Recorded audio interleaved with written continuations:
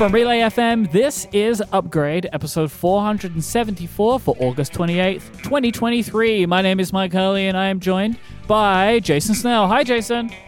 Hi, Mike Hurley. And we have a special guest today, Stephen Hackett. Hi, Stephen Hackett. Hello, boys.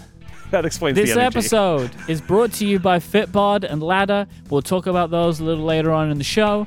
I have a Snell and Hackett talk question to begin this week's episode, and it came from me because I didn't ask anyone to give a specific question for the two of you. And so my question is to both of you, what is your favorite planet that isn't Earth and why? Snell and Hackett sounds like a company that would make like hammers. Yep. I know what Jason's is, I think. I don't know if you do. All right, well, that might be more fun, actually. Why don't we do it that way, Stephen? What's Jason's favorite planet?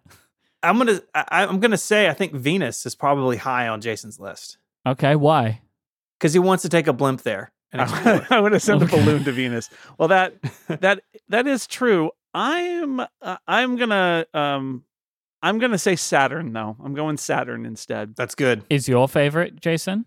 Yeah, that's my favorite. Why? What do I think Steven's favorite is Mars. Okay. I think Mars is in my top 2 or 3. Yeah, Oh, Okay. for sure. okay. Well, that was Good fun. work. Great work, everybody. Was it? It was fine. What was If your you would favorite like- planet, Steven? Steven, did you say what your favorite planet is? What is my favorite planet? You know, Saturn came to mind. I think it's beautiful and obviously unlike anything we have in our solar system. And it's got some good moons. Good moons. And a lot of moons. They just keep popping up out there. When choosing a favorite planet, choose also based on the neighborhood, right? It's location Yes. when it comes to planets. Absolutely. If you would like to send in a regular Snell Talk question for a future episode, go to upgradefeedback.com and you can do that. Now, Stephen's here for a very special reason today, which we're going to get to in a little bit. But there's a maybe even more special reason why it's good to have Stephen on this week's episode is because we're starting the St. Jude campaign, Relay FM for St. Jude, because September is Childhood Cancer Awareness Month. Once again, for the 5th year in a row, the Relay FM community is coming together to support St. Jude Children's Research Hospital. St. Jude won't stop their life-saving work until no child dies from cancer. And with your support, we'll be one step closer to that day, one cure closer, one child closer. Now, let me tell you a little bit about what St. Jude is all about. Around the world, an estimated 400,000 children are diagnosed with cancer each and every year. And even more tragically, in many low and middle to income countries, 4 out of 5 children will not survive, largely due to the lack of access to quality care. And St. Jude Children's Research Hospital and all of us at Relay FM want to change that. Curing childhood cancer is a tremendous undertaking, and St. Jude needs our support. The generosity of donors around the world, including you, support cutting-edge research, saves lives, and ensures families never receive a bill from St. Jude for treatment, travel, housing, or food. St. Jude Children's Research Hospital won't stop until no child dies from cancer, no matter where they live, but they can't do that without your help. Stephen, can you talk a little bit about why St. Jude is important to you? Yeah, absolutely. In 2009, my wife and I's oldest son was diagnosed with brain cancer. He was just 6 months old. He went to a well baby checkup, and they had some concerns, and within 72 hours, we were having surgery and being introduced into the world of St. Jude. And my wife tells this story, so I'll give her credit for it. But when we were at our local children's hospital, and we were going to be admitted to St. Jude, and we were like running around trying to figure out, what to do and what they needed. And we got a call from St. Jude, and they said, like, don't worry about us. Like, we have all the information we need about you. We're talking with your healthcare team now. We're going to get you moved over to St. Jude. And from that very first phone call until today, all these years later, they do everything in their power to take care of these families. Of course, they are doing it with the best treatment and the best research on the planet. But because of fundraisers like the amazing Relay FM community and really the broader Apple community now at this point, being involved in this fundraiser each year, it means that food and housing and all those things were also taken care of for us. Now, we're a local Memphis family. St. Jude has been in my backyard my whole life. I honestly didn't know how special it was until we needed it. And that's one reason we do this campaign, is so other people can know how special it is and get on board with this life-saving mission, because it's work that that is so important. I mean, those numbers you rattled off, Mike, like the thought that came through my mind is like, those numbers are unacceptable to me. It's unacceptable that so many children not only receive a cancer diagnosis, but so many kids don't survive it. We're really fortunate through the work of St. Jude that our son is still with us. And I am thankful for that every single day, but that should be true for every kid and every family. And that's only possible by furthering their work. So over the course of our campaigns, we've raised $2.2 million for Wow. St. Jude Children's Research Hospital. And we want your help again this year because we want to surpass $2.5 million and we want you to help us get there. We can do this together. We're so incredibly grateful for the generosity of everyone in the community over the last 5 years.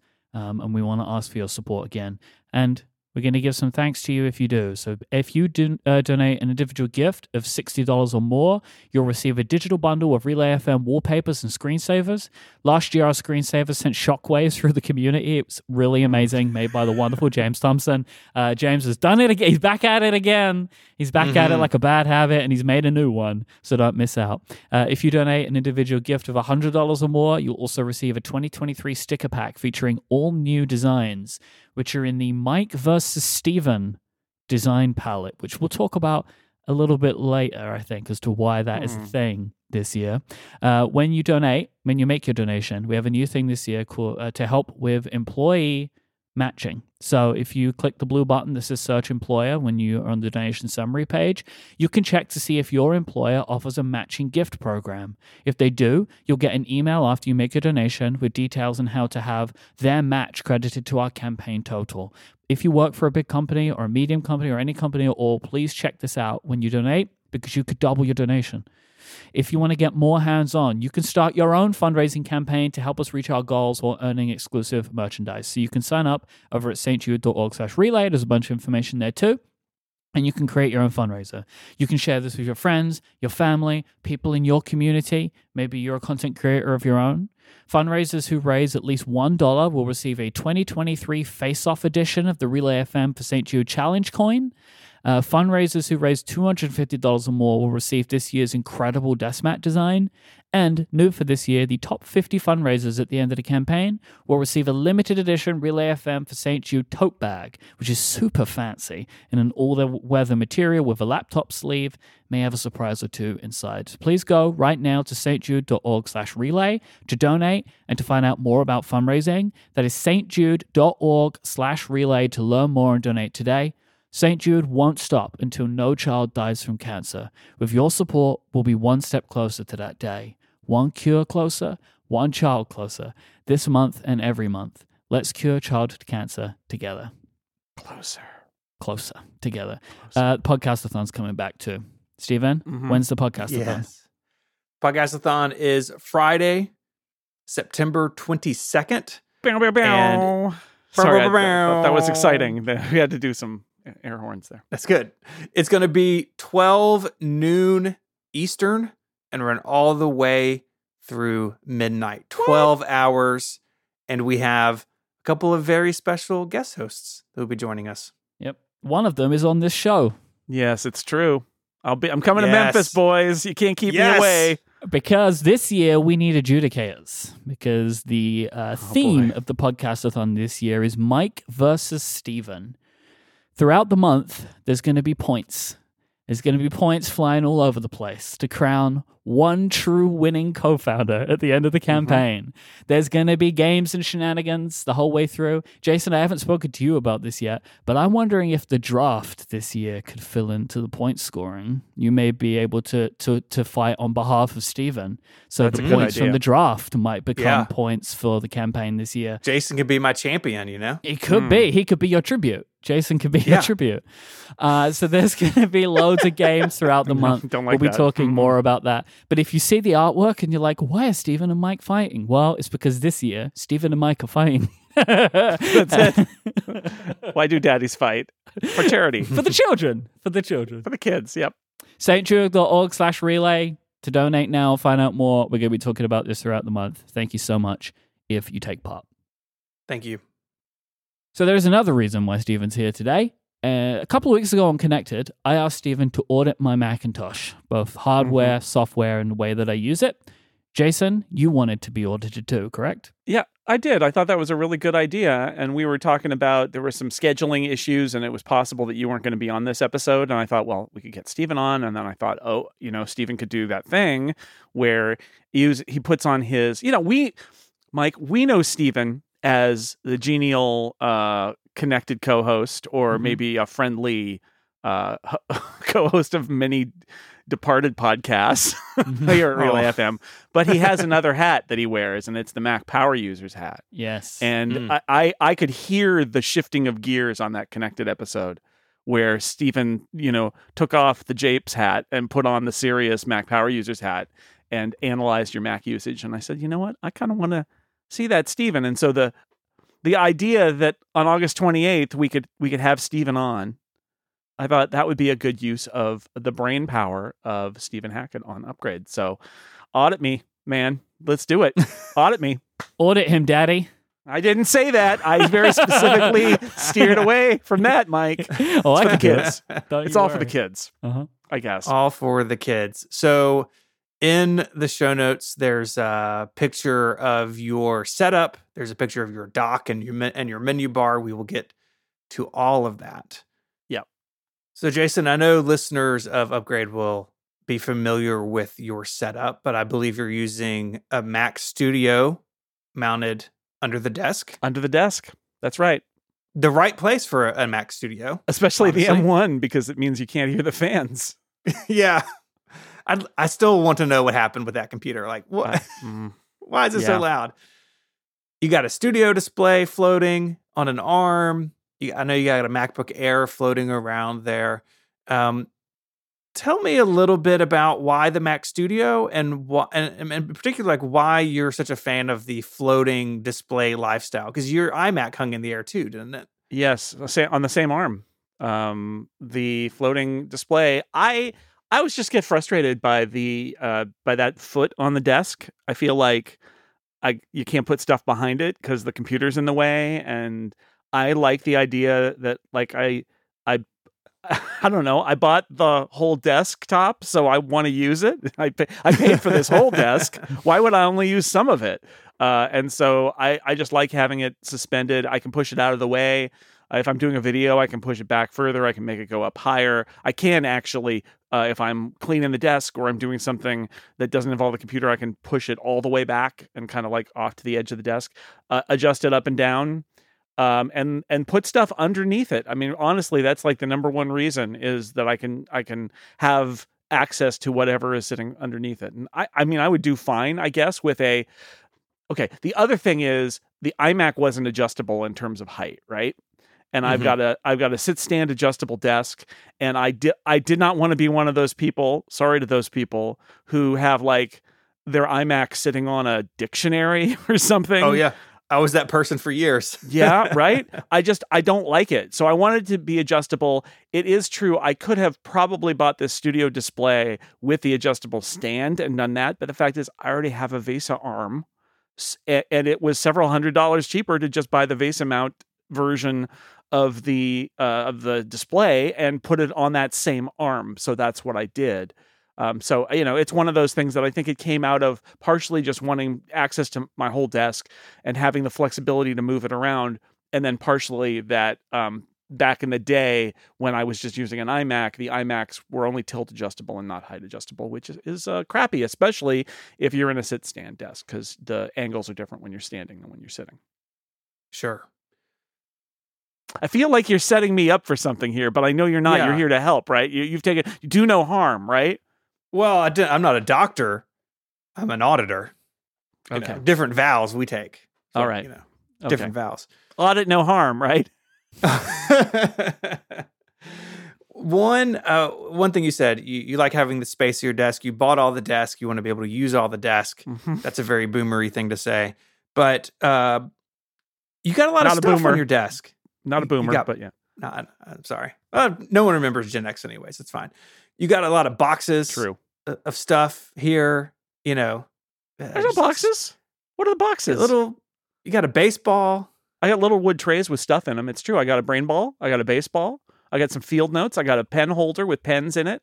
I got a weird Android e-reader that I'm supposed to write an article about at some point, but I need to use it more. That's dead in this photo I'm looking at, by the way. It is dead. It is. It needs to be charged. It absolutely needs to be charged. Yeah, there's stuff on that. See, that's me using the desk. Using all the desk. Because Stephen, if I I don't see the point in having the desk be completely empty and never have stuff on it, right? Then I might as well just have a foot of an iMac or a monitor on my desk, right? Because there's nothing on it. But I do put stuff on my desk. I don't leave big stuff piled all over my desk. I try not to do that.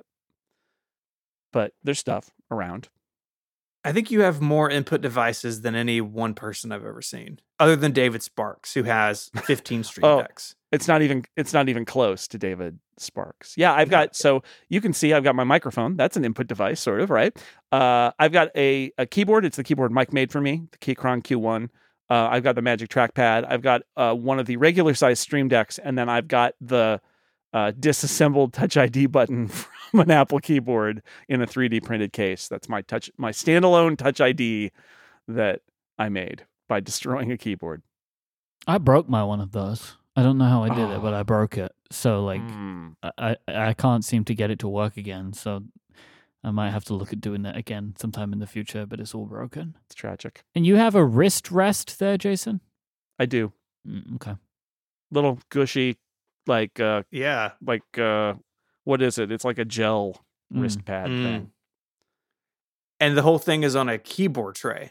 It is. I'm a big keyboard tray guy. And you'd say to yourself, well, why do you even need a keyboard tray? Because you got the Visa arm. And it's true. I can do it that way. I find it more comfortable. And also, again, keep stuff off the desk, right? I can slide this right under and it's like there's no keyboard there at all. There's something funny to me that you've put the monitor on an arm, but then pulled the monitor way further forward because the keyboard's on a keyboard tray, so you're further away from the monitor, so the monitor like hovers over way more of the desk than it would otherwise if you didn't have it on a keyboard tray. It's true. Oh, it is really close, isn't it? I've tried it the other way, and I don't think the ergonomics of it work as well for me, because I have absolutely tried that, where I've pulled everything off the keyboard, pulled the keyboard tray out entirely, put the stuff on the desk. When I do my Studio B, in which I don't know how much Stephen knows about that, but we're doing some work in the winter, especially in the house. The idea there, that desk doesn't have a keyboard tray, so I may actually have a completely different setup there. But when I tried it here, I went back to the keyboard tray because I found it a little more ergonomically pleasant. But I'm not sure why. I don't even remember. Maybe I'll try it again sometime. But the advantage of the keyboard tray is that, there's times like, sometimes I eat lunch at my desk while I'm watching a video or something. It's kind of nice to slide the keyboard in a place where the crumbs won't get on it. So I don't know. Crumb tray. How many sandwiches are you eating at your desk? I don't know. One a day. Okay, now we're auditing your lunch break. You need a real lunch break, man. You gotta don't eat. Sometimes I don't, and sometimes I do. Yeah, no, I do too. The keyboard tray definitely is. I feel like it's a throwback to computer rooms and like computer hutches. They've been talking about this on the Vergecast some, and I've enjoyed it. Right, you had a piece of furniture you bought and to hide your computer. Yeah, tower went one place, the CRT went another place. If it was new enough, you had a bunch of plastic trays that you could put optical discs in, so you could have all those stored there. And the keyboard tray just feels like a hangover from that era. A little bit. I mean, honestly, the thing about the keyboard tray is it's adjustable, right? And so the number one reason, all kidding aside, to quote Casey Liss, that the reason that it's there is because it's ergonomic and it's adjustable, so it can tilt forward and back and raise up and down, and that's the reason. Ultimately, the reason that I have it is that I can get it in a position where it is comfortable for me to use it, and the desk just stays flat, right? But this thing actually can have a negative tilt, so it can kind of tilt back a little bit so that my wrists aren't bent up as much, which is better ergonomically. So some of it is just creating a surface that's not quite flat, not quite level, but in fact has a little bit of an incline to it. Some people I know take the keyboard tray and actually pop it right up, so it's all the way up at the top of like a desk height. I don't really understand that.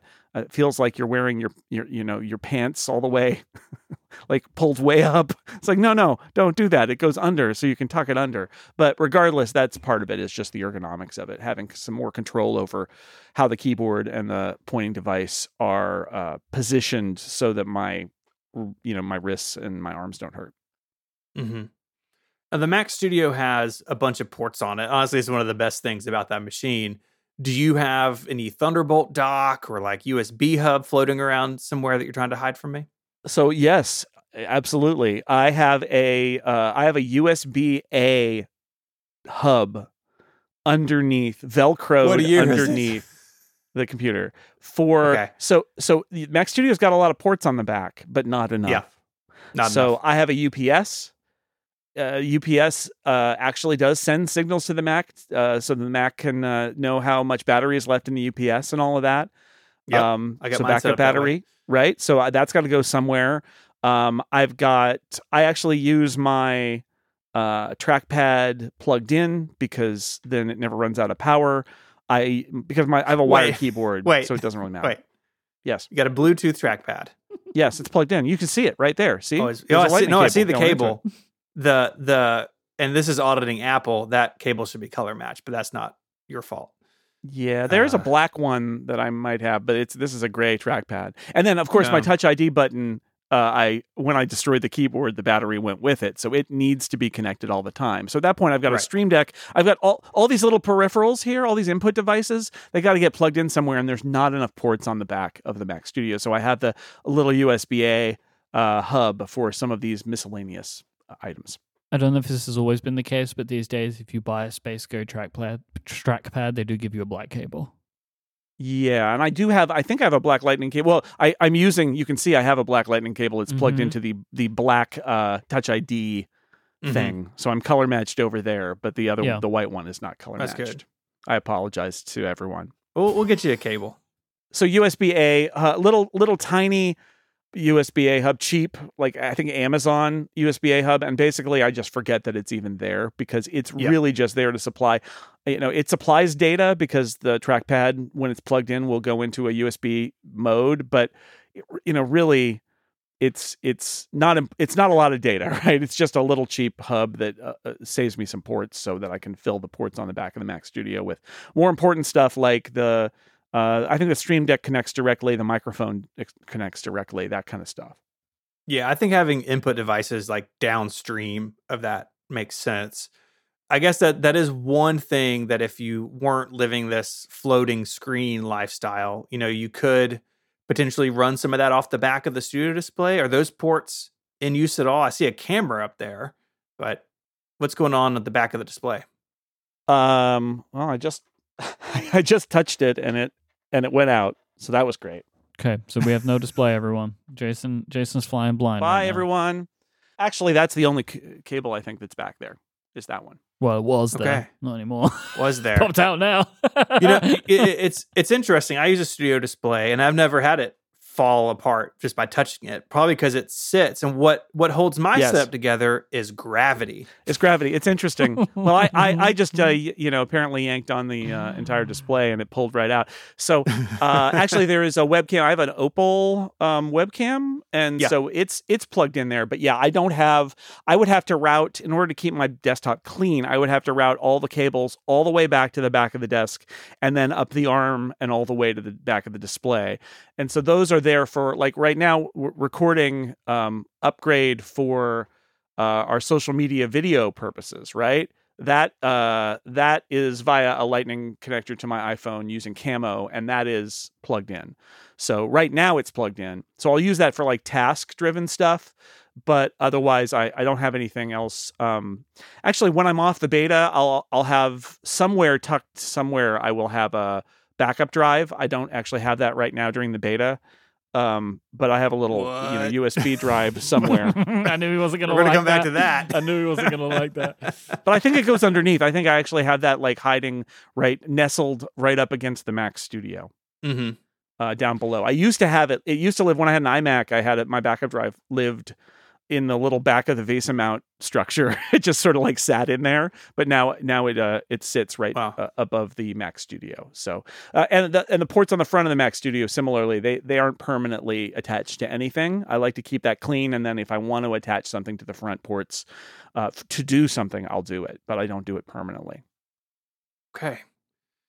I mean, look at all this, and I see the setup of someone who is very clearly very in tune with what he wants in terms of accessories and I guess ergonomics as well. That seems to be pretty high on your priority list, and I can get behind that. As we spend a lot of time at our computers, and as we I'll get a little bit older, it's important that we don't hurt ourselves. So I was wondering if Old was going to. It felt like he was angling around it, but then stopped and then came back to it again.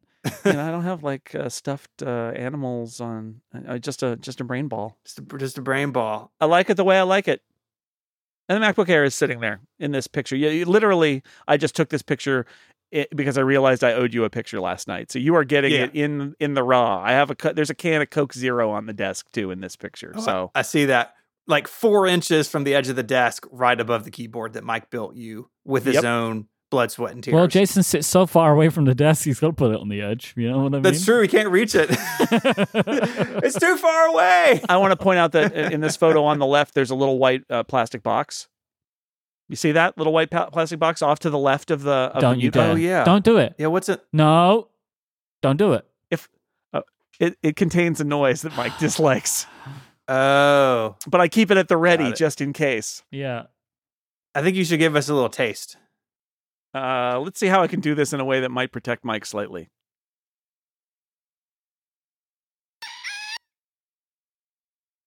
Yeah, just the tease. Just a little taste.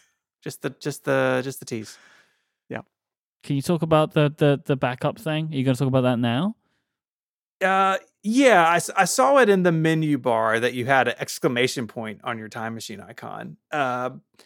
Is your data not important when you're running the beta? The story there is actually that's the local backup that failed because I copied these enormous files that I did the 360 video of. And then I also had an enormous project with a bunch of upgrade video in it. And then I hadn't offloaded that to my external server. So it was trying to back up a local. This is one of these things about Time Machine that I get why it tries to do it, but I don't really love it, which is like, oh, you seem to have a package full of 2 terabytes of data. Let me back that up to myself. And it's like, well, you can't. You don't have 2 terabytes free. You can't do that. And so I actually just yesterday moved the giant Final Cut projects out. It took a while because they're huge to my server. So it should be able to do a local backup now going forward. Because a local backup is like, if you're not, it allows you to retrieve files from your local drive that are, a few hours old instead, which is very clever. But that part has died. My backup it's also to barely my a backup. server is fine. Yeah, it is barely backup. But my local backup is okay. Okay. So you do, I'm confused. So you do or don't have like a Time Machine drive plugged into your computer right now? Right now I don't. I'm backing up to my server over the network using Time Machine. Usually I don't have a Time Machine backup locally. I have a carbon copy cloner, bootable-ish, for air quotes in the Apple Silicon bootable version. That runs every day. But it's not running at the moment. Again, because I'm on the beta and I'm actually I'm essentially holding my last clone before I went to the beta, just in case something terrible happens. But normally it will be running just during the day, an incremental clone. So it happens really fast, right? Because it's only doing the files that have changed since the last time. And Carbon Copy Cloner actually can use snapshots to do things like it will use extra space on the backup drive to store more versions of your clone, which is the old way. It was always just the latest. So if something bad happened and then it ran a clone, the bad thing got cloned.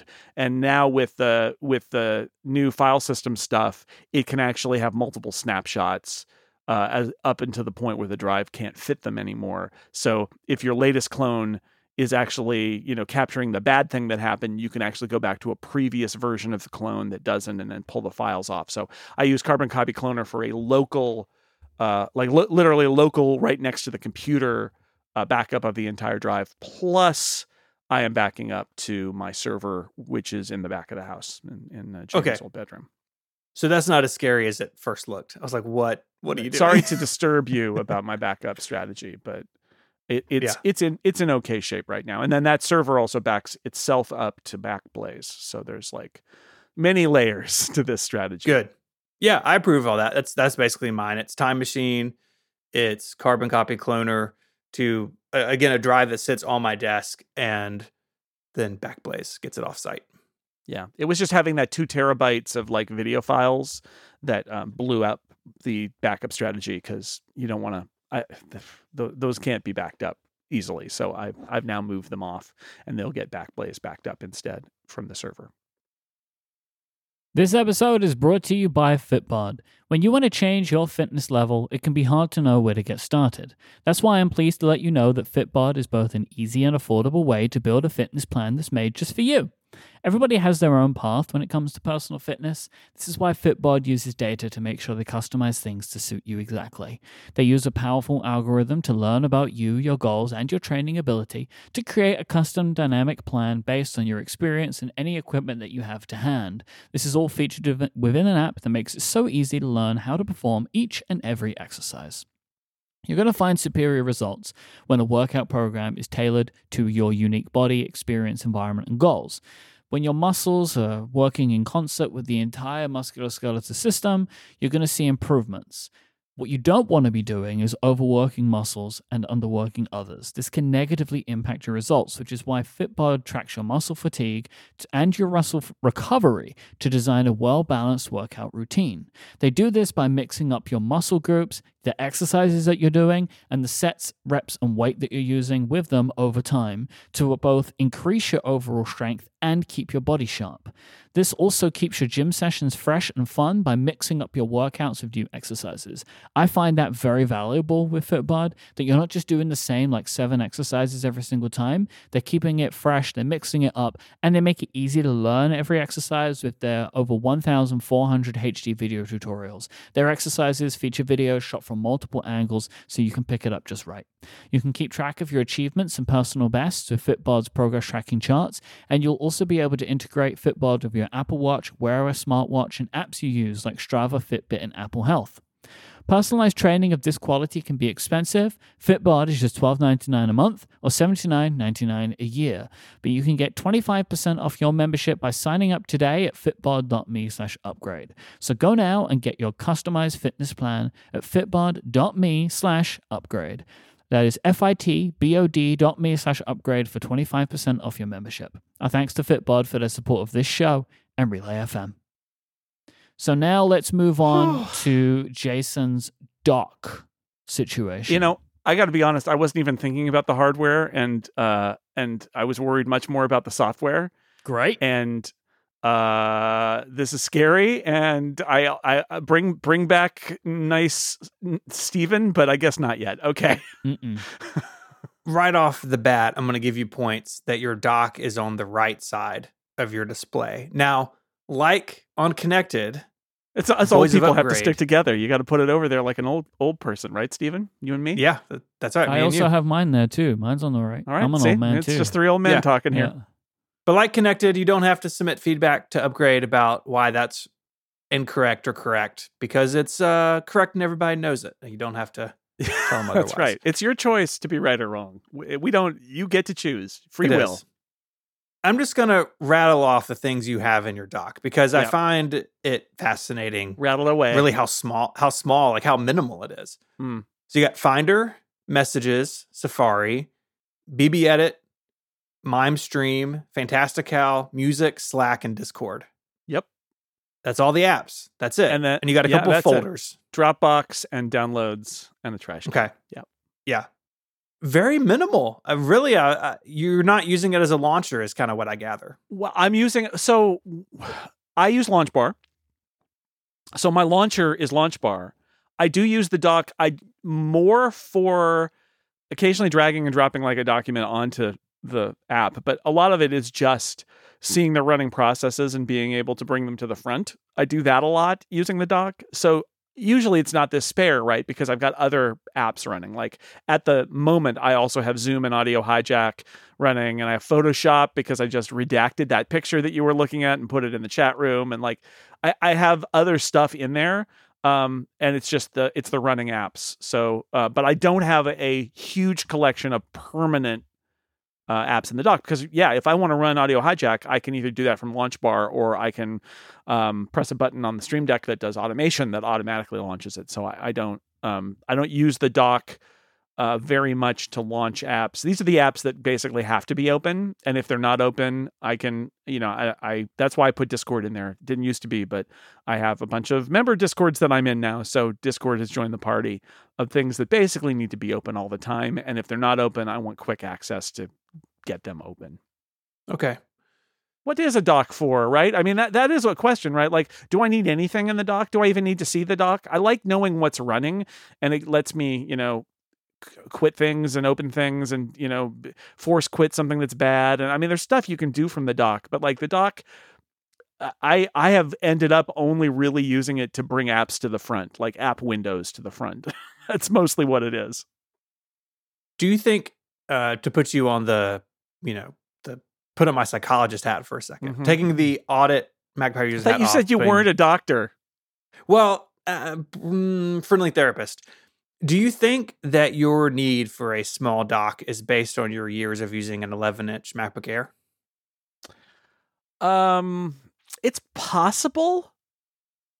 It's possible that that's part of it. I'm really on the couch now, aren't I? Mm-hmm. It goes back, Doctor. It goes back to my childhood when the Apple II it was very small and had no dock at all. There was a vacation we went on to a lake, and the dock was small, and I remember good times with my family. Good times with the small dock. So here, I think mostly I don't like having the dock have so many things in it that they all like it fills up the whole side and they all start to get small and all of that. I don't like that so much. And like I said, with having used Launchbar for a long time now, like, I don't know what, 15, 20 years, a long time I've been using Launchbar. I don't need every app that I might possibly open sitting in my dock. I just don't. I mean, there's an argument to be made that I don't need any apps permanently placed in the dock because if I need to launch an app, I'll just use Launchbar. It becomes more of just a list of currently running apps. Okay. What is your philosophy on badging on the dock? I noticed that none of these apps, like Messages and MimeStream in particular, might have a badge, but they don't. Do you have them off? Are you just really on top of your inboxes? Off. No badges. We don't need no stinking badges. Sorry. No badges. That's an old reference. Yeah, I don't like badges. I don't like badges anywhere. I don't have them on my iPhone or my iPad. I don't have them in my Mac. I'm not interested in badges. They give me anxiety. I've been getting rid of them. I don't like it. I have most of my Discords and Slacks are muted, like no little dots, except for the ones where I have to patrol them. I don't like the little dots. They make me uncomfortable, and I don't want to see them in my dock where the app isn't even visible and it's yelling at me. So actually, I will say Messages has a badge, and that's mostly because I have some group chats that are muted that don't give me alerts every time. Because, basically you're in a group chat and then suddenly somebody sends something and there's 18 messages. If you have those set to push out notifications into Notification Center or whatever, it is like death. So those are muted. Got to mute the group. But the badge is there. So I can look, and invariably somebody in Lauren's family will send a message, and everybody will respond to it. And that's a group chat that I have muted. And I will be working away, and I'll look at the Messages app in the dock, and it'll say 18, and I'll be like, oh, geez, what just happened? And I'll go over there and I'll check. So Messages is an exception to that. But that's mostly because I don't, I want to know if somebody's trying to reach me via iMessage, and I'm not necessarily paying attention to little floating notifications that are coming in when I'm working on my Mac. So that's a badge I use. I don't think any of the others have a badge. Okay. And not to reopen an old conversation on Upgrade, but you also don't have any sort of task manager in your dock. I don't. Yeah, because you're a weirdo that puts everything on their calendar. Please right? don't tell me you've gone back to that. No. Okay, good. No. Okay. However, I did see, Steven, you posted on 512 Pixels. Oh, get ready.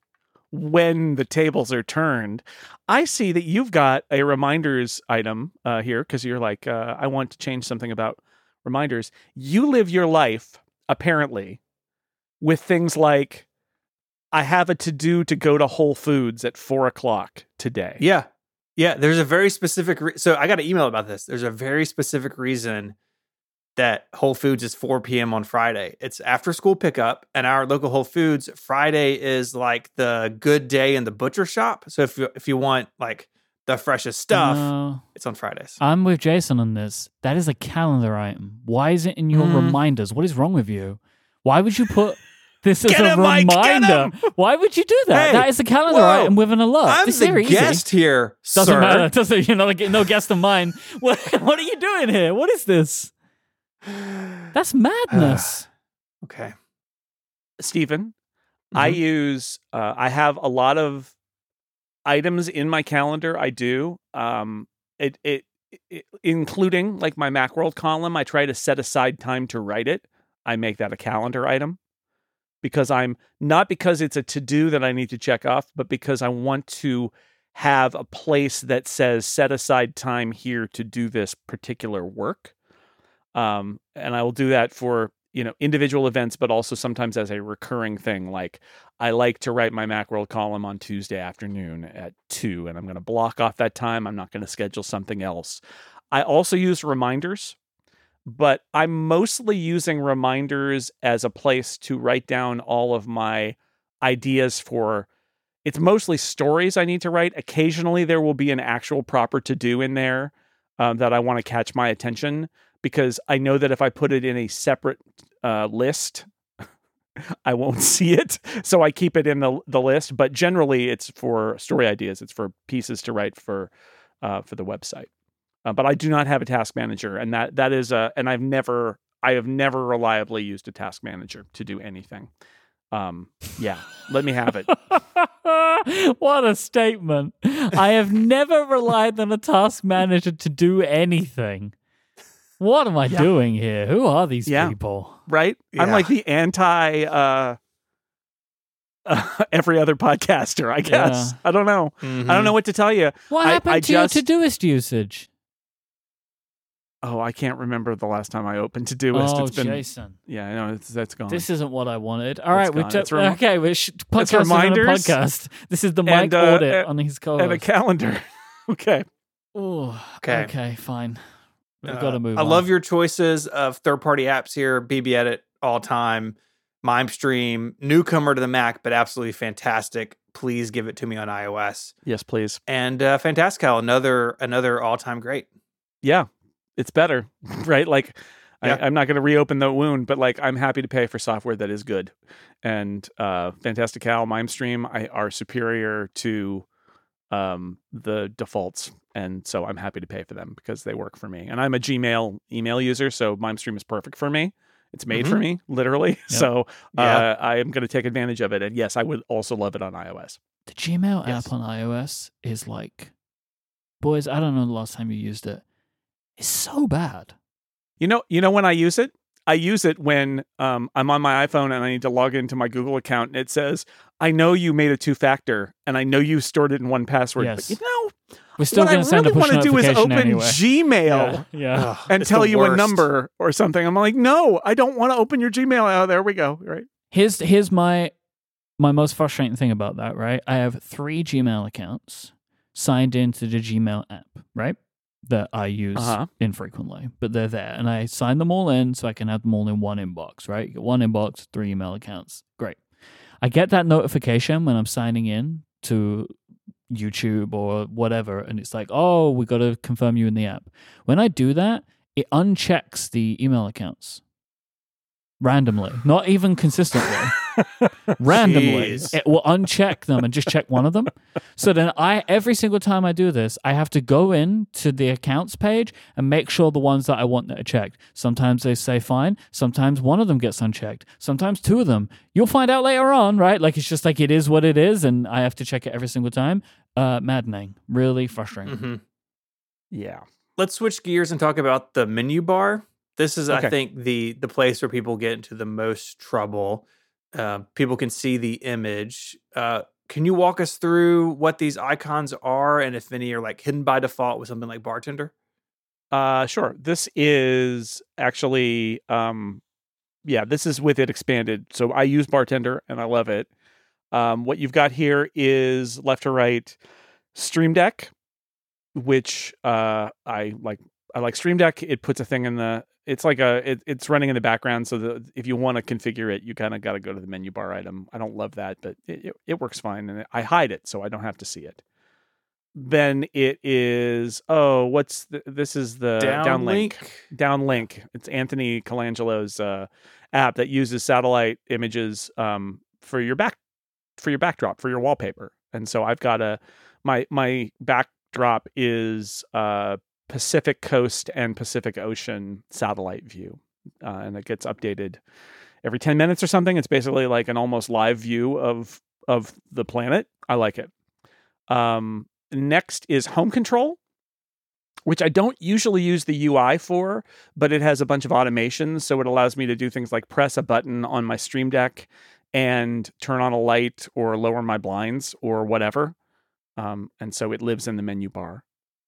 Nice little utility. Next one is a UPS battery, actually. Yep, I got that going. Literally UPS battery. It's fine.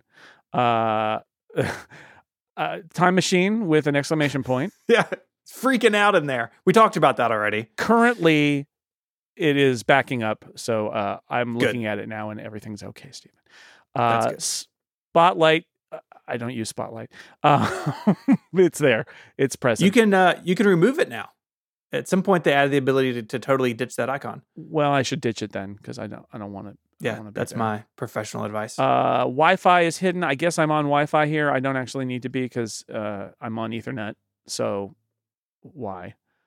Wi-Fi. I think some handoff stuff requires you to be on. Have Wi-Fi at least on. Have it on, but not connected to the local network, which is my preference. Shortcuts. Mm-hmm. I don't actually usually use those, but it does show you when a shortcut is running in the background, which is valuable. It sort of fills in the little shortcut rectangles when it's running. Mm-hmm. And if I'm running a long shortcut, it gives me a little reassurance that shortcut is still going, but I don't usually actually run shortcuts from the menu bar. And Dropbox. And that's the end of the hidden items for my menu bar. Those are hidden. They're all stashed away. Yeah. Bartender hides those. And I don't see those. So I go like if I want to see has somebody uploaded a file to Dropbox or something, I will mouse up to the menu bar, Dropbox icon will appear, and I'll click on it and look. But I don't need to. Those are not items that I need to see at a glance. I just don't. And I believe the shortcuts icon appears in the visible section when it's active. I think there's some of those menu bar items that do weird stuff where they kind of hop around depending on status. So you can hide them, but then they pop back in. Like on laptops, you can hide the battery icon and have it just pop in when you're not plugged in and do it that way if you want to. So that's that part of the menu bar. It's not there. I don't have to see that stuff. Next, it's the widget that I wrote in SwiftBar. That's my local temperature. And in this case, you caught me where the air quality was not good. And so it's got the extra like AQI number next to it with the little symbol. That's because we've had some wildfire smoke the last couple of days. And so it's just a heads up that it's not there in my current menu bar. The air is clear right now, but it only appears when the AQI is bad to tell you, in addition to it being 75 degrees, there's some air quality issues. Which is the only time you really care about it, right? If the air quality is good, you don't ever think about it. Yeah, right. So I don't have it always showing. I only have it showing when it's bad. What's the temperature difference? You have like the up arrow and the 4 degrees. Is that change over yesterday or? That's change over yesterday because I find that valuable sometimes, especially in the morning. Because we have weird Bay Area weather here, but I find that valuable if it's in the morning and it's like 10 degrees warmer than it was yesterday. I'm like, okay, it's going to be a hot day today. It may not be hot yet, but I know that it's so much warmer than it was at this time yesterday that it's going to be a hot day. Or similarly, that it's not going to be as hot as yesterday because it's 5 degrees down or 10 degrees down or whatever. We occasionally have those days that are the super hot days here, and then the fog rolls in, and that leads to some hilarity where the other week I had a day like that, and it was like down 21 degrees from this time yesterday. I'm like, yeah, okay. It's summer is over, right? So that's what that is Not just yet. a little widget. Not around No, it'll here. be back. We've got like a couple, maybe a week more. Who knows? Mike, no one cares about the weather. Oh, Yeah, no one cares interesting. about the weather. You Besides asked which, them. I probably have like 6 or 8 weeks of actual proper summer coming because that's how the Bay Area does it. Next to that, there's not a lot. It's Fantastical and Control Center and the clock, so pretty minimal. It is. Although, yeah, I mean, right now I've got more stuff up there because I'm recording an audio hijack and I'm on Zoom, and those insert themselves in the menu bar when they're running. And I'm recording on Camo, so that's inserted itself. So there's a little more up there now. But normally, when I'm just working at my desk, this is what you got. Okay. All in all, I like where you're at. I know that weather is important to you, and the Bay Area has microclimates or whatever. So I'm a weather nerd, so I'm hip to that taking up a bunch of space. I do wonder. I think you could probably get rid of Spotlight and Wi-Fi because like Wi-Fi is in Control Center. I gave Mike that same advice. Yeah, I don't know why the Wi-Fi is there. Honestly, I'm a little baffled by that too because I don't want to see it. I wonder. I don't remember. Maybe someone knows, but maybe when they added Control Center, like Wi-Fi was still graduated outside of it, and so it's just like hung out there forever. Yeah, I don't know. Yeah, I don't look at it. Yeah, the only one I would maybe suggest graduating out of bartender is the time machine icon, and not just because you had that recent issue, but I at least want to know what the state of that disk is doing. Like, am I backed up? Has it been quietly failing in the background? I guess maybe that's a little less important because you're using a desktop, and now I'm a laptop as a desktop person, so it feels a little more important to me. But I'm just thinking, you got 27 inches of space there. Maybe Time Machine deserves to be out of the bartender prison. All right, I'm going to break it out. Okay, just for you. Good, I appreciate that. I'm very surprised when I saw these images for the first time last night, and then talking through them today. I'm very happily surprised how minimal your setup is. I've got a bajillion more menu bar items than you do. I don't expect like Jason would have a bunch, but it's just way smaller than anybody else that I've seen, including me. So it was just a surprise to see so few dock items and so few menu bar items. Yeah, 100%. But all in all, I think I'm trying it's to good. keep it simple. I'm just trying to keep it simple. Jason's I don't want minimalist. noise in my face if I can avoid it. Yeah, you're living that minimal Mac, lifestyle. I guess so many people want. I'm just really zen. What's really minimal is my task manager. It's super minimal. Very minimal. Well, how would you know? There could be loads of stuff in there. You just don't open it. It's full of stuff. It's the opposite. Todoist is very angry with you. Yeah, if you open it, it starts so. screaming, but you don't know because you keep it closed. Yeah, and I know that it's out of the scope for today, but generally, just before I go, I would like to know sort of the relationship between the Mac Studio and the MacBook Air. Do you try to keep them where the dock is the same on both of them and the menu bar is the same on both of them? Do you let them lead their separate lives? How do you approach that? I wouldn't say let's say I don't open up the MacBook Air and try to compare it and make it match, but they are both having the same philosophy applied to them, so they generally do more or less match. Okay. Wi-Fi is certainly visible on the MacBook Air, right? And battery, things that matter on a laptop. And I'm using it in a little bit of a different context, but mostly it's the same stuff. And that's just, this, living the 2-computer life. When you do that, there's just nothing more frustrating than going on the second computer and realizing that all this stuff that you rely on the first computer isn't working, doesn't do that. So I try to make it so that it is more or less in sync. And if I end up having Studio B and I have literally 2 different places that I'm working back and forth, it's going to become even more important that computer, which will presumably be the MacBook Air back there, will be more or less doing the same thing as the Mac Studio is, so that I don't, I don't want to be jarring, right? I want to be able to reach for a tool and know that it's there, whether or not it's computer, desktop computer or a laptop computer if I can avoid it. Yeah, that's really been one thing I've enjoyed about going to just a MacBook Pro, because I've been a 2 Mac person my entire independent career and even before that. And it is nice. Like, okay, I made this change and I just know it's always at my computer because I only have one. Yeah. Like, there is something nice about that. And I do want to talk as you move closer to the Studio B lifestyle, like, how that works out for you. So maybe we can follow up at a later time. Right. If Upgradians are hearing this and like, what is all this talk about Studio B? You should get Upgrade Plus. Go to getupgradeplus.com Oh, yeah, and it's you'll there. get the info over the last 2 episodes about what Studio B is. Short version is I'm thinking of setting up a second desk in the house which has heating for when I'm very cold in the winter, because there's no heat or insulation out here. So that's the short version. So I'm thinking about doing that. And I've been detailing it in Upgrade Plus. Yes. Stephen Hackett, thank you very much for joining us. Where can people find you on the internet? The most important URL for me right now is stjude.org/relay. I love that. That's where you can find a picture of Stephen, like he is there. Yeah, you found a picture of me there. Yeah. I write over at 512 Pixels, and I host a couple shows here on Relay each week. Probably the most pertinent one to the discussion we've had today would be Mac Power users. Although this did originate on Connected, so, go wild. Yeah, I'm a whole person, Mike. You can't slice me up into my individual podcasts. I can sure as hell try. No one can stop me. Thank you for joining us, Stephen Hackett. Bye, y'all. This episode is brought to you by Ladder. Look, if you're like anything like me, you can have a tendency to put some things off until the very last minute. Whether that's going to the DMV, arranging a dental checkup. I have an email from my dentist that I haven't responded to in a few weeks.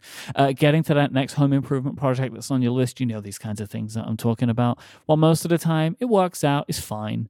The one thing in life that you should not afford to wait on, like you cannot afford to wait on it, you should not wait on it, is setting up term coverage life insurance. You've probably seen life insurance commercials on TV and thought, I'll get it to that later. I don't want to do it right now. But this is not something you should wait on. Choose life insurance through Ladder today. Ladder is 100% digital. No doctor's needles or paperwork. When you apply for $3 million in coverage or less, you just answer a few questions about your health in a simple application. Ladder's customers rate them 4.8 out of 5 stars on Trustpilot, and they made Forbes' best life insurance list in 2021. You just need a few minutes and a phone or a laptop to apply, and who hasn't got those? Ladder's smart algorithms work in real time, so you'll find out if you're approved instantly. There are no hidden fees, and you can cancel at any time. Plus, you'll get a full refund if you change your mind within the first 30 days.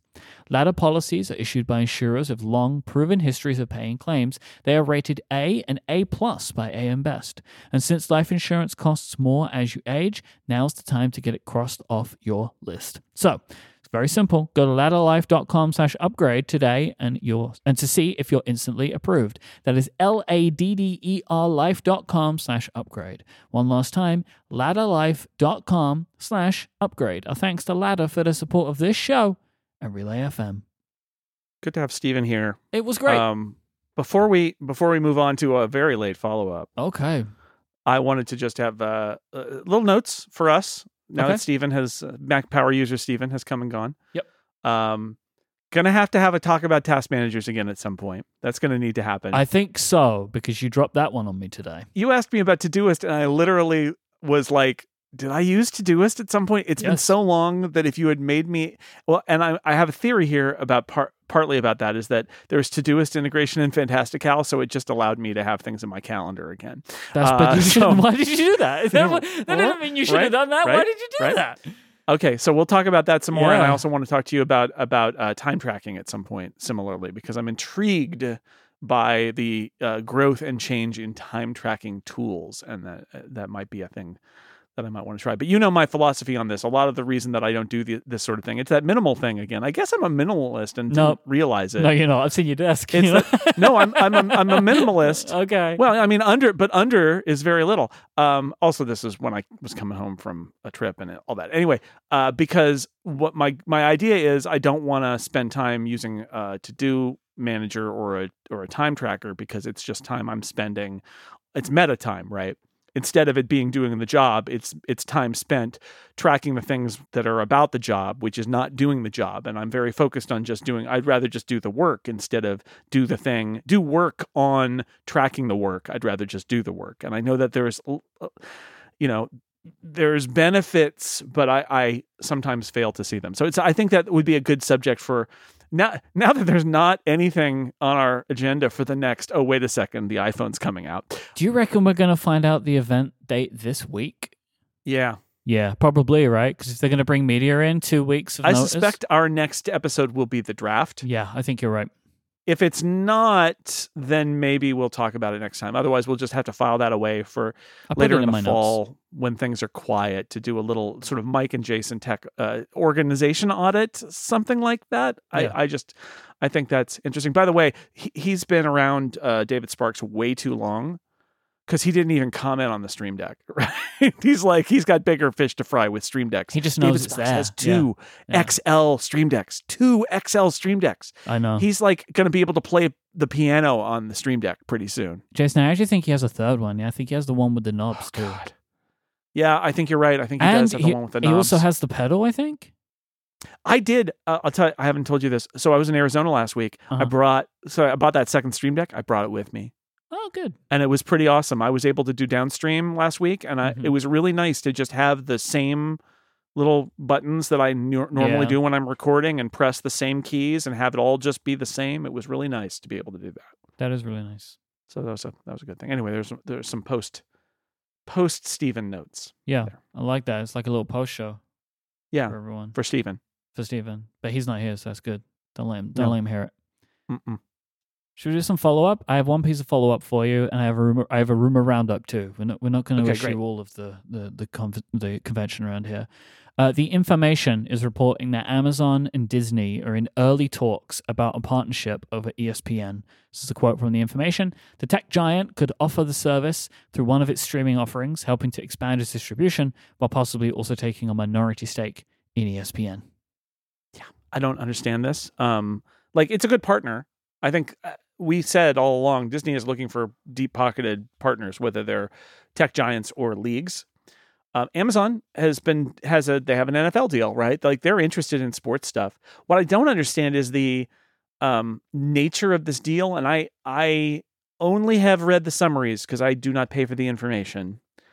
But it is like Disney doesn't need help streaming. No. So is it that they would maybe Amazon would pay to incorporate ESPN into is it just a channel, a Prime channel? Yeah, that should just be something ESPN wants to do. Like, it doesn't make any sense. Yeah. Another thought I had is, what if there's a Prime Video tier for sports that includes a bunch of stuff? Yep. And that they would integrate that in. So it's basically like giving them some more reach, giving ESPN some more reach, having Amazon commit to something like that. Or do they roll it into Prime and it's also available separately, but they will write a check to Disney for it being in Prime, just in Prime. Is that right? Because then Disney's going to lose. If you do that, you're charging them presumably more, making more money on the outside versus having it be inside on Prime. But again, the key thing with tech companies working with entertainment companies is that the tech companies' priorities are different and how they value things is different. So it's possible that it's more valuable to Amazon to pay ESPN and Disney than it is for ESPN and Disney out there on its own, and that this is a way that helps make that transition work. I don't know. Disney wants cash, right? They need cash. They need cash because they want to show investors that they're doing better, and they also are going to have a big bill if they buy out NBC Universal's portion of Hulu. So there's reasons for Bob Iger to be searching for those strategic partners, and maybe that's what this is. But I would be interested to see what the details of a deal like this would be and why they would benefit Disney. I don't think they're reporting that like they're going to take ESPN over the top, but it's just on Amazon or something. I don't think that's what this is saying, but that Amazon would definitely be a strategic partner that would market and support this product maybe separately if that's the case, though, like I assume Apple would do that too. Apple would want to do like a channels thing. Yeah. And do you need to invest in? Do you need to become a minority investor in ESPN in order to be a channels partner for ESPN? I don't know. Honestly. Maybe that's what they're saying, though. Maybe. Which would be weird, but like it's ESPN and it's Disney, so maybe they just get to set the terms, and this is the terms, which would be strange. But if you want it, I don't know. Weird. I don't know. Rumor roundup time, Jason Snell. All right, let's do it. Saddling up. A little late. Yeah, it's a little late in the show, but we're all over the place today. It's fun. The summer of fun. It's you true. know what I mean? Summer of fun. That's it. 9to5Mac is reporting via their own sources that there could be a delay on the Pro Max / Ultra, whatever they call it, phone this year of at least 3 to 4 weeks from all the other models due to an issue providing the new camera sensors in the volume that's needed from Sony. That would not be unprecedented Correct. to have them do that thing where they're like, oh, and the iPhone 15 is available in 2 weeks, and the iPhone 15 Pro will be available next month or later this fall or something like that. Yeah. They've done that before, but don't get your hopes up. And also, I read this and I think, oh man, just being totally self-centered for a moment is like, oh man, it means I got to do 2 separate iPhone reviews now. Like, oh no. See, this is the thing. Like, even though it adds frustration and complication for everybody, including Apple, but like at the same time, I bet they also kind of like when there's 2 embargoes. It's rolling thunder. I absolutely agree. I think that there is. I mean, I'm sure they'd want it out sooner just to sell it sooner. Yeah, but there is absolutely benefit in you got an announcement. Then you got a wave of reviews of part A, and then later you got a wave of reviews of part B. It's like, oh, that phone was announced a month ago. Well, here's a reminder. Now here is the version of shipping, right? Like there are, you can make lemonade out of those lemons, I guess is what I'm saying. And Jason, the colors are giveth, the colors are taketh away. So images have been swirling online of colorful braided USB-C to Lightning cables that could be color matched and included with the iPhone 15. So there are a bunch of colors here that they're being shared from people who have had access to them. I'm intrigued about these, but I'm also kind of wondering, like, are these just the iMac colors from like the trackpads and stuff? But I'm not entirely sure. People are saying that they're longer and related to the iPhone. This is going along with every rumor website that I'm subscribed to is like reporting like 3 stories a day on colors right now, which is great for the colors are, I suppose. There are rumors swirling about the iPhone 15 lineup of colors. So there'll be black and white, and there may also be some combination of yellow, blue, green, and potentially the return of coral. I've also seen purple noted, so there are lots of options. Nobody really knows what they are. The big story for me, though, I think, is an absolute heartbreak rumor that suggests that the Pro phones will come in silver, space black, dark blue, and Titan gray. Getting rid of gold, Jason. What are they doing over there? I need to have a meeting with the Colors-R. Colors-R, you see me in my office in the morning. Terrible. Wow. What are they doing? They're going to have silver, which will be gray, and then they're adding gray? I don't know, man. I don't know about this. I feel for you, but also doesn't it sound absolutely modern Apple that they would do an iPhone Pro in 4 colors, 3 of which are essentially not a color? No, I mean 100%. Like they're gonna have 4 colors. One of them is a color. Let me tell you what our colors are. Well, we have a silver, which is white, basically. It's always been white. Right. Yeah. Okay. And then right below that there'll be a gray, which is sort of a darker silver, and then there's a black, which is sort of a darker gray, and then but don't worry, we have another color for you. It's a dark navy blue. It's barely so blue. Dark that it looks like the black one, but if you put it in a very bright light and tilt it at an angle, you can sort of tell that it's blue. And those are our new colors. Get excited. Frustrated about it, but what I'll get to do, though, which is what I did now, and I like to do it, is if I go Ultra and they have Titan Grey, which will probably be similar to the Ultra, I can maybe still have a matching watch and phone, and they'll just be titanium color, which is less exciting. But. What I'm excited about is the prospect that they might bring back coral, because that was my favorite 10R phone color. It's such a good color. Really great. It's like a bright orangey. It's orange, pinky orange. Beautiful. It's great. I love that coral 10R. So that would be a cool phone to have. And the sheriff of Rumorville, Mark Gurman, is reporting on Apple's plan to overhaul the iPad Pro next year. So Mark is saying this is planned to be the first major change of the iPad since the 2018 model was introduced, as when they did that new design, and they've iterated on it since, and this would be the big overhaul. And it will feature an M3 chip, an OLED display, and there will be 11 and 13-inch models. So maybe finally they're just going to call it the 13-inch iPad rather than the 12.9-inch iPad. And a revamped Magic Keyboard. Quote, the new accessory makes the iPad Pro look even more like a laptop than the current setup and adds a larger trackpad. Are they gonna get rid of the cantilever, right? How? I don't know. How? That's the question, right? So the beauty of Apple's accessories is that they make the iPad. Right? This is I think people don't talk about this enough, but like all other accessory makers must adapt to whatever the iPad hardware is. Apple, if it has an idea for an accessory, it can make the iPad so that it works with that accessory, right? It's part of the design. Up front is, this is what we want over here, so we're going to make this little thing over here so that they work together. But my question about getting rid of or redesigning the keyboard to be more like a laptop is weight, right? The reason that it's a cantilever is because they need to push the weight of the iPad forward so the whole thing doesn't tip over backward. How do you make something look like a laptop but have it not have the cantilever, right? Like, how do you, because that's what looks like a laptop is, but like, what is that? My fear is that the answer is a kickstand. And kickstands are terrible. Well, here's what so that's I'll my say. fear. That's my fear. Bridge made it work, right? Bridge made it work, and what they did was they had a weighted keyboard, and then they had like clips that clipped around the iPad.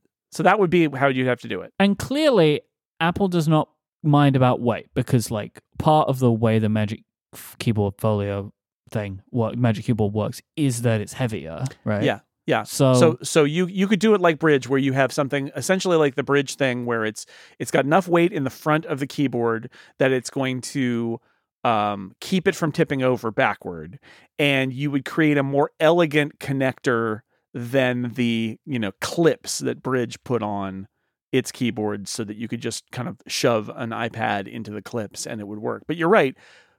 In terms of physics, it absolutely did work, and you could use it as a laptop that way. You just had to have a heavy case. And Apple is, you're right, not afraid of having a heavy case. Like, that's not the point.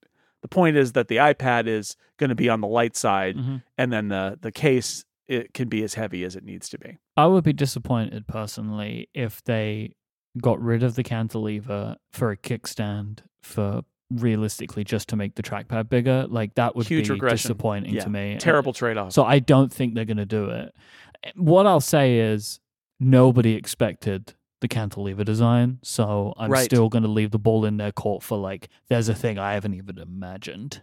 That is realistically where I am sitting on this rumor of, like, they're going to do something that makes it like that you actually have more space on the keyboard section, right? So, like, less of it is unused, and it's some kind of design that I've not seen before. It could be as simple as that it's still a magnetic attach, but it's further back. It's basically not cantilevered, and what they've done is they've just made the other part of the keyboard case thicker and heavier. Right? That could be it, which it would be, instead of using clips or anything like that, it's still using a magnet to hold it, and it's still got the connection between them. If you did that, there's some interesting options you could do too, right? You could make that keyboard have a battery in it, so that you could actually say, when your iPad is in this keyboard case, it has 24-hour battery life or something like that, right? They could do that if they wanted to. Yeah. Maybe they're going to put a Vaser arm on it, just so you got more space. I mean, just go wherever you want, and then just screw it onto whatever surface is nearby, and it's floating right in front of you. Easy peasy. I have a magnetic arm with a Vaser mount. Well, it's not a Vaser mount. I have a magnetic arm for an iPad with a little thing that you screw into a clamp into a surface so that it can float above anything. It's awesome, actually. Lovely. Yeah, and then you can put whatever you want below it. It doesn't matter. All right, let's finish out today's episode with some Ask Upgrade questions. Sriram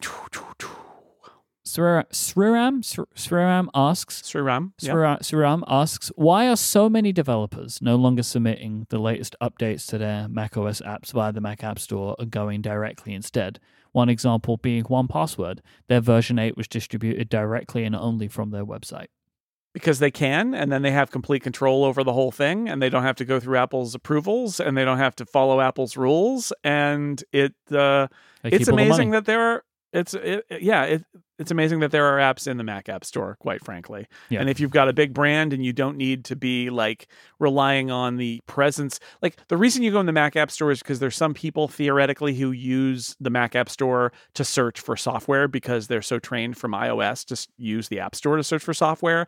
And if you can find them there, that's like number one. I think also it's like if you don't want to deal with, and there are many developers like this, you do not want to deal with the payment stuff. You do not want to deal with that's number whatever. two. Yeah, that's number two. John Siracusa could set up his own payment system for his little apps, right? And he's like, I'm just going to put them in the Mac App Store, right? They get approved.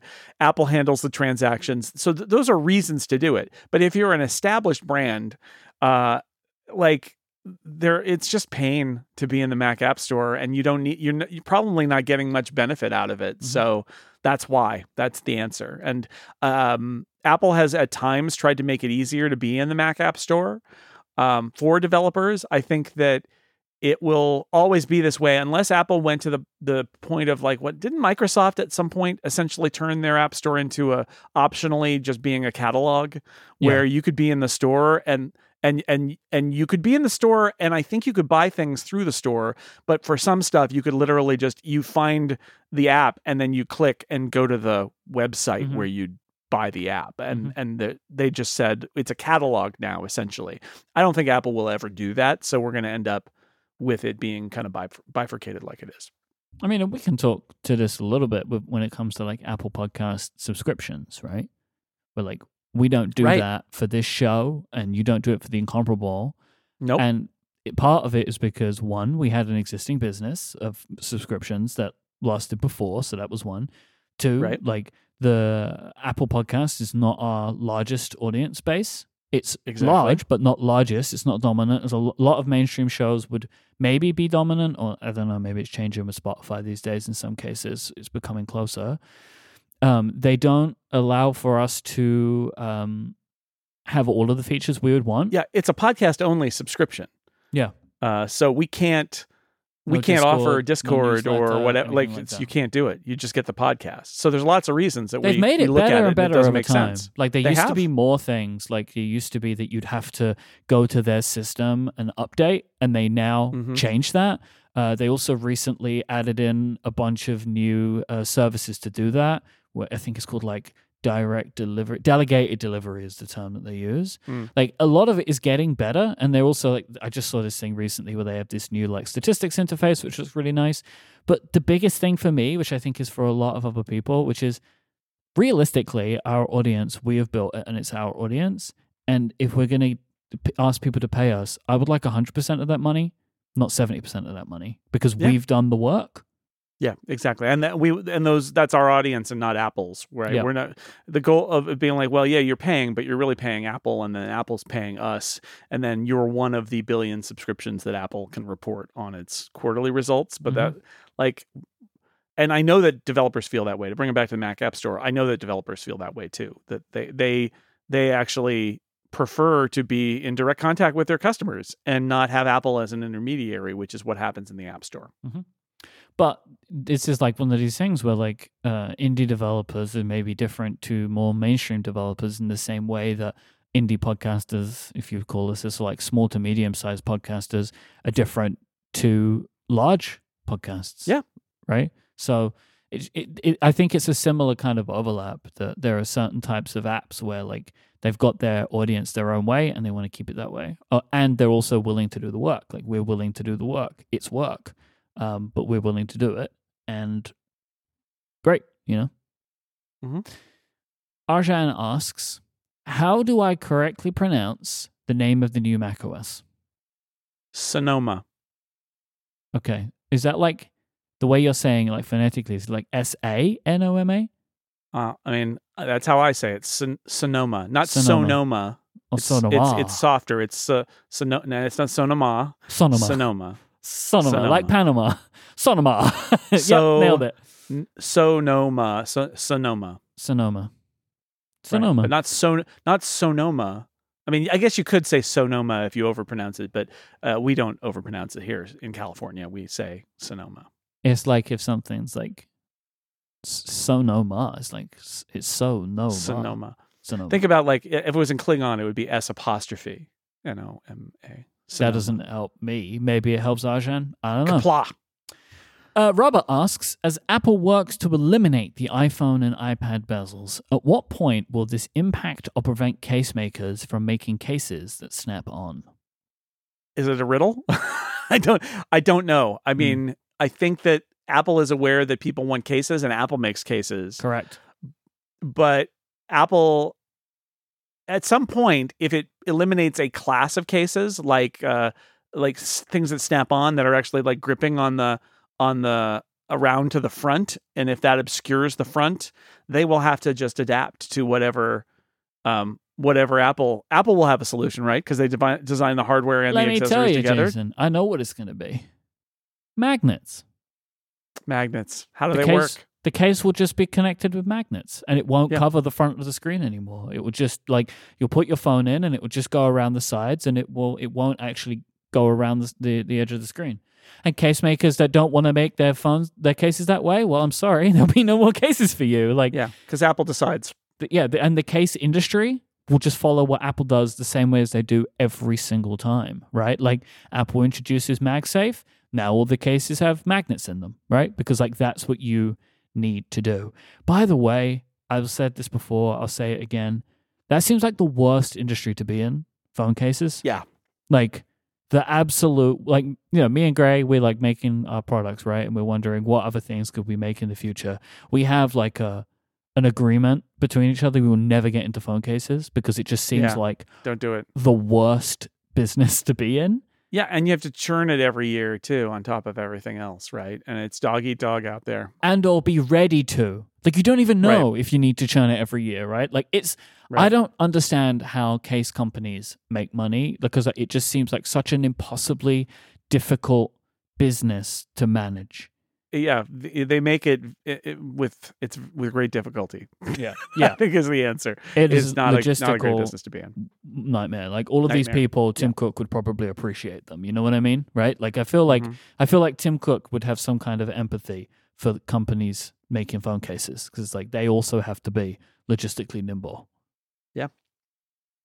If you would like to send in a question of your own for us to answer in a future episode, just go to upgradefeedback.com and you can send in your own Ask Upgrade question. Before I wrap up today, I want to remind you again, go to stjude.org/relay. We are raising money for St. Jude Children's Research Hospital throughout all of September. You're going to be hearing about it a lot on all of our shows. Please go and donate at stjude.org/relay. It will mean a lot to us and it will mean a lot to fighting childhood cancer. If you would like to send us your feedback, follow-up, and questions for future episodes, go to upgradefeedback.com. As Jason mentioned, we might be drafting next week. So if Apple invites go out this week, you see that on your social networks, on your RSS feeds, then you can rest assured that next Monday's episode will be the September event draft, and that will be the final episode of the Summer of Fun this year. Yeah, I think it almost certainly has to be, whether the invites go out or not. I think we're going to have to assume that the draft is next week, right? Because it seems unlikely that an Apple event would be later than 2 weeks from now. Who could know? We'll find out. Who could know? We'll find out. We will. You can check out Jason's work over at sixcolors.com, and you can hear his shows over at theincomparable.com and here on Relay FM. You can listen to my podcast here on Relay FM and check out my work at cortexbrand.com. We're both on Mastodon. Jason is at jsnell on zeppelin.flights. I am at iMike, IMYKE on Mike.social. The show is on Mastodon as well. We are upgrade at relayfm.social. You can watch video clips of the show there and also on TikTok and Instagram, where we are at Upgrade Relay. We're also on Threads. I'm iMike. Jason is jsnell. Thank you to our members who support us with Upgrade Plus. Thank you to our sponsors for supporting us this week. That is Ladder and Fitblood. Thank you to Stephen Hackett for lending his time on this week's episode. And most of all, thank you for listening. Until next time, say goodbye, Jason Snow. Goodbye, everybody.